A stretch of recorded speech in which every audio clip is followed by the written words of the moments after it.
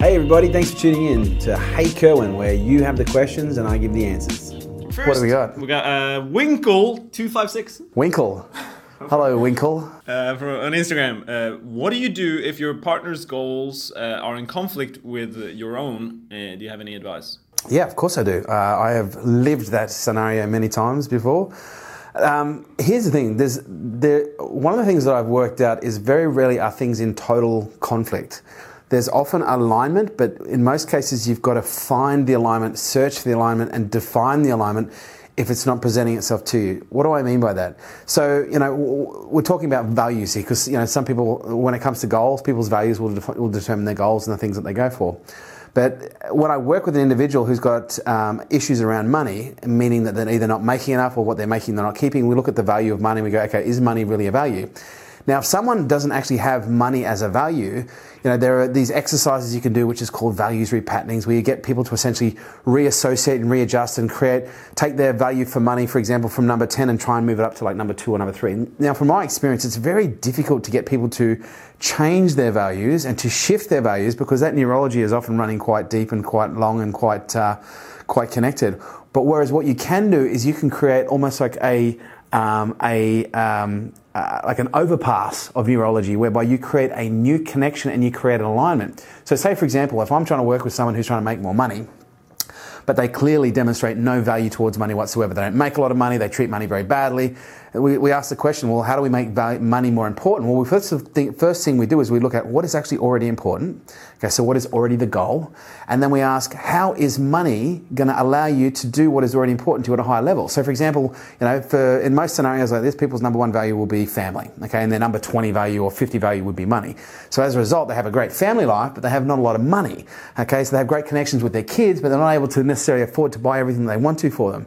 So one of the questions I ask them is, how is making more money, how is keeping more money, how is developing a better relationship with money going to enable you to have a deeper, more fulfilling, more connected relationship with your family?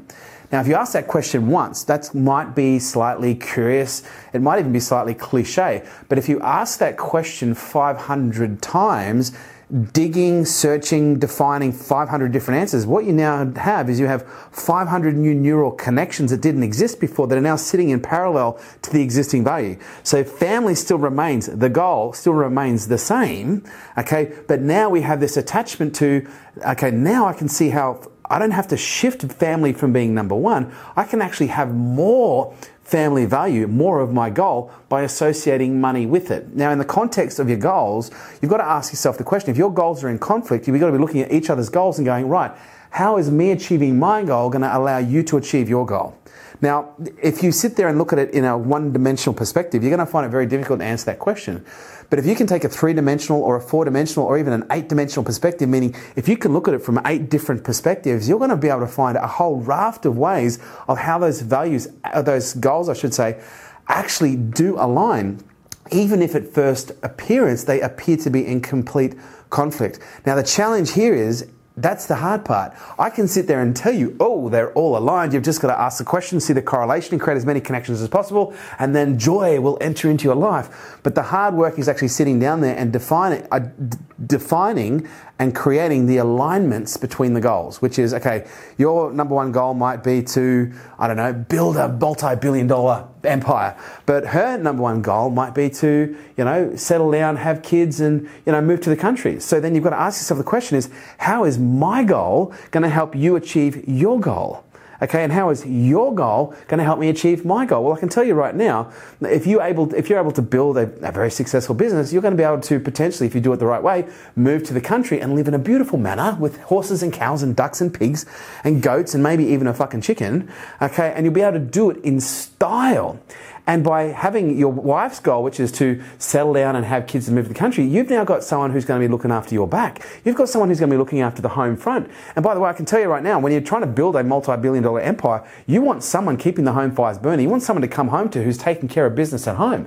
Those two goals appear to be in opposition, but they're actually completely aligned with the right perspective and a fluid and flexible nature to its approach. If you're so rigid in your approach that you can't see any other way than how it is, is, then you're already fucked.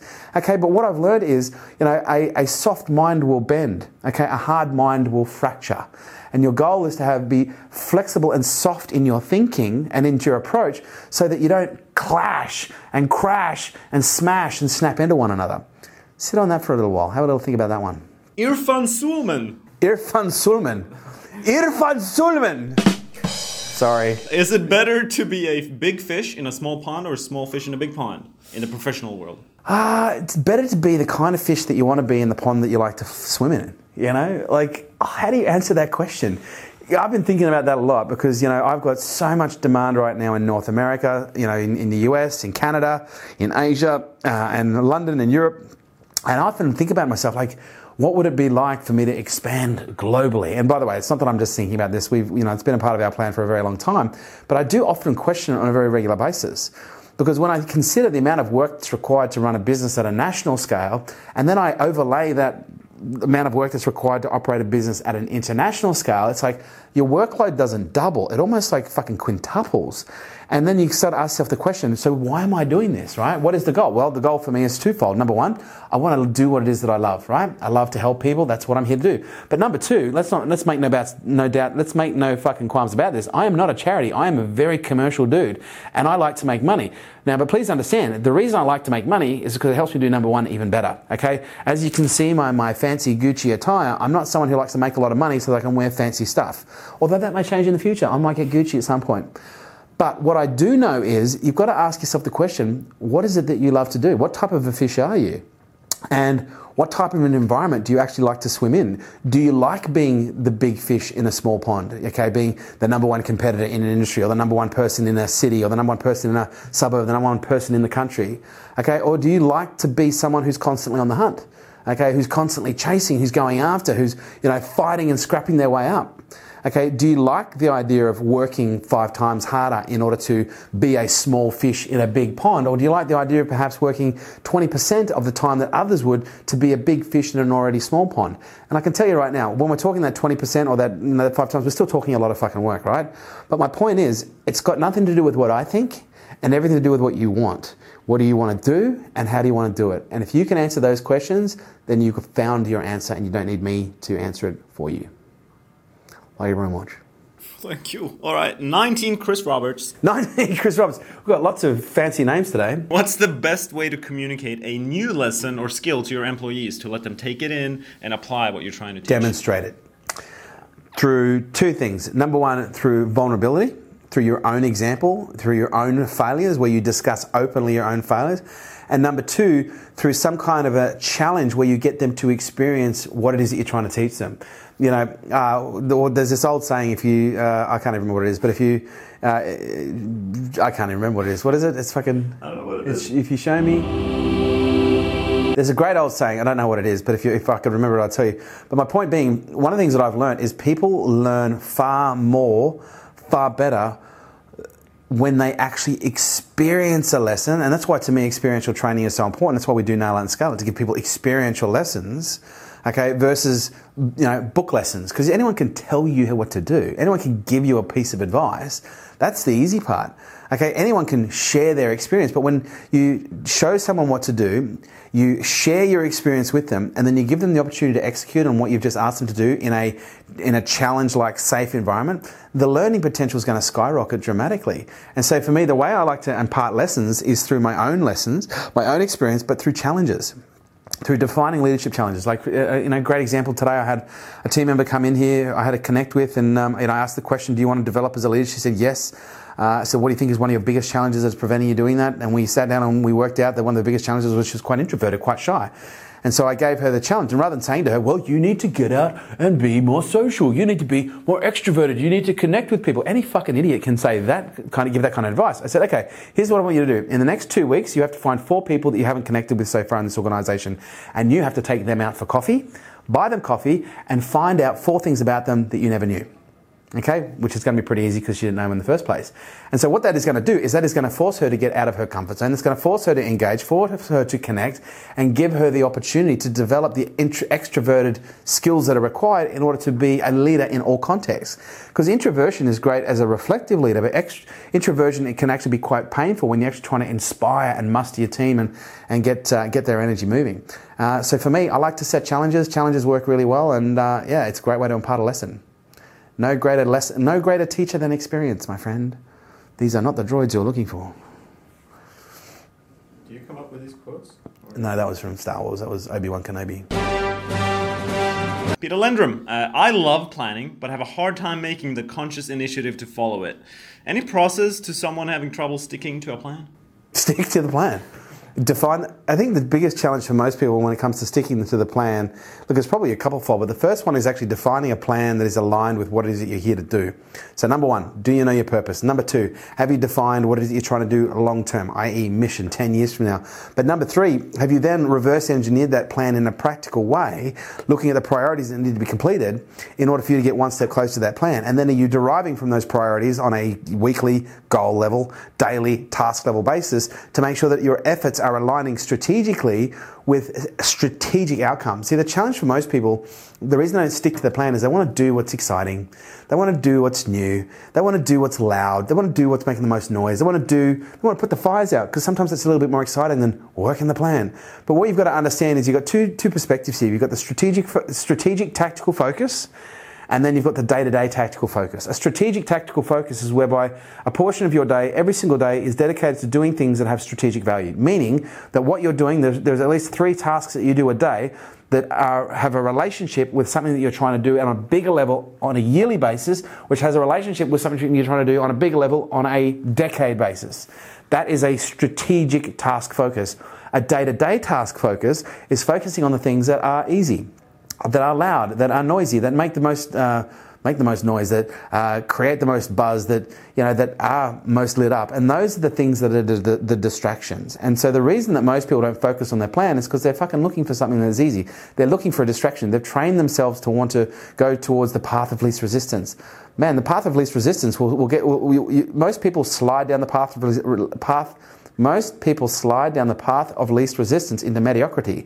You don't climb Everest by following the path of least resistance. You don't build an empire by following the path of least resistance. Fuck, that's hard to say 5 times. I think my tongue's all swollen. So my advice is the way that you stick to a plan is you stick to the fucking plan. You define the plan, okay? You create the plan, you define the plan, you map out the plan, and then you fucking stick to it. It's as simple as that.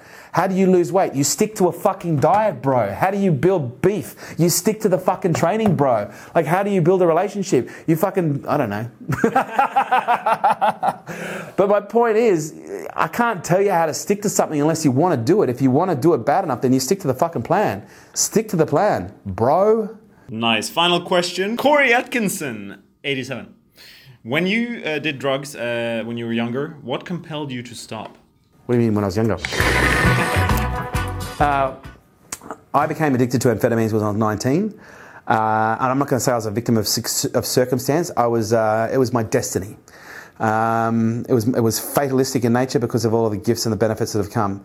What was the question? How did I get off? Yeah, what compelled you to stop? What compelled me to stop was I placed a higher value on my life than I did on getting high. And that's not an easy thing to do when you're an addict because, when you're an addict, and I was 9 months in at this point, I wasn't like a 10-year heavy drug user. I was a hard drug user. I was using every day, multiple times most day. Amphetamines is a pretty nasty drug from an addiction perspective. But I started to realize that my life was actually starting to become unmanageable. I started to realize that my life was actually starting to fall apart. I started to see my relationships, becoming, certain relationships were becoming unmanageable and certain relationships had degraded so far that they were becoming insalvageable. And I just started to see the people that I was hurting. And rather than putting my own needs, and this is very difficult for an addict to do, rather than putting my own needs front and center, which is what most addicts do, I started to consider the consequences. And I literally started to look at my life. What is my life going to be like 20 years from now? If I continue going down this path, what is my life going to look like 20 years from now? And I'll be honest with you, I didn't like what I saw. It was pretty fucking scary, if I'm honest. But secondly, there was something inside me that knew that I was destined for more.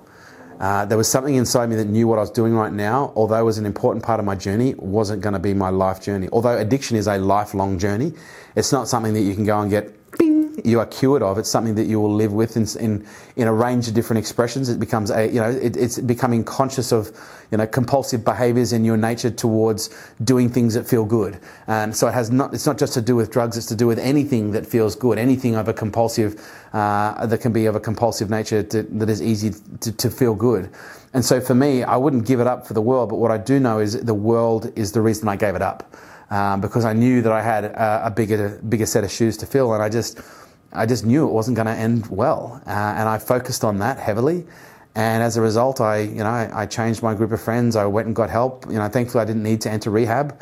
I got myself a therapist. I started seeing a therapist, and I did a fucking lot of work. And I'm still doing a lot of work, and that work will probably keep going until the day that I die. But you've got to find a reason bigger not to use than to use. And it sounds so cliche, it sounds so easy, but it's not. It's actually really difficult. And I had this conversation with a girl on a party on a boat the other night, and she's like, the problem with addicts is they just need to stop using. And it's like, if only you understood how fucking ridiculous that statement is. If addicts could just stop using, I guarantee you 99.999% of addicts would stop using, but they can't. And the reason they can't is because their brains are wired differently. It doesn't mean they can't ever. It just means it's very difficult. Okay, it's very hard. I'm not giving addicts permission to use, but what I am saying is we need a higher level of empathy here. We need a higher level of understanding. We need less judgment, more unconditional love, more acceptance, and more curiosity, because that is going to be far more healing than shaming, guilting, and judging, those whose behaviours are that are still not in check. So focus on something bigger than you. Why is it you're here? And maybe have a look at what's going to happen if your life continues in that direction for the next 10 or 20 years. Because I can guarantee you, here's what I know about addiction. It's a progressive condition, which means it only gets worse if it's left untreated. And it's often terminal. I'll leave you with that one. Ladies and gentlemen, that was episode 49. Fun fact about the number 49, it's the letters 4 and 9, which are numbers actually put together in some kind of serendipitous order to make 49. If you would like to have your question answered, hashtag HateKerwin, Facebook, Instagram, Snapchat, LinkedIn, Twitter, smoke signals. I'm still waiting for someone to spray the stop sign out the front with the hashtag HateKerwin. Get me your questions in right now. Question of the day. What is the biggest reason you do what you do? What gets you out of bed in the morning? Why do you do what you do? I'm curious to know. Let me know. Till next time, say hi to your mum for me. Thanks for listening to HateKerwin. If you would like your questions answered, don't forget to use the hashtag HateKerwin on Twitter, Facebook, Instagram, and LinkedIn.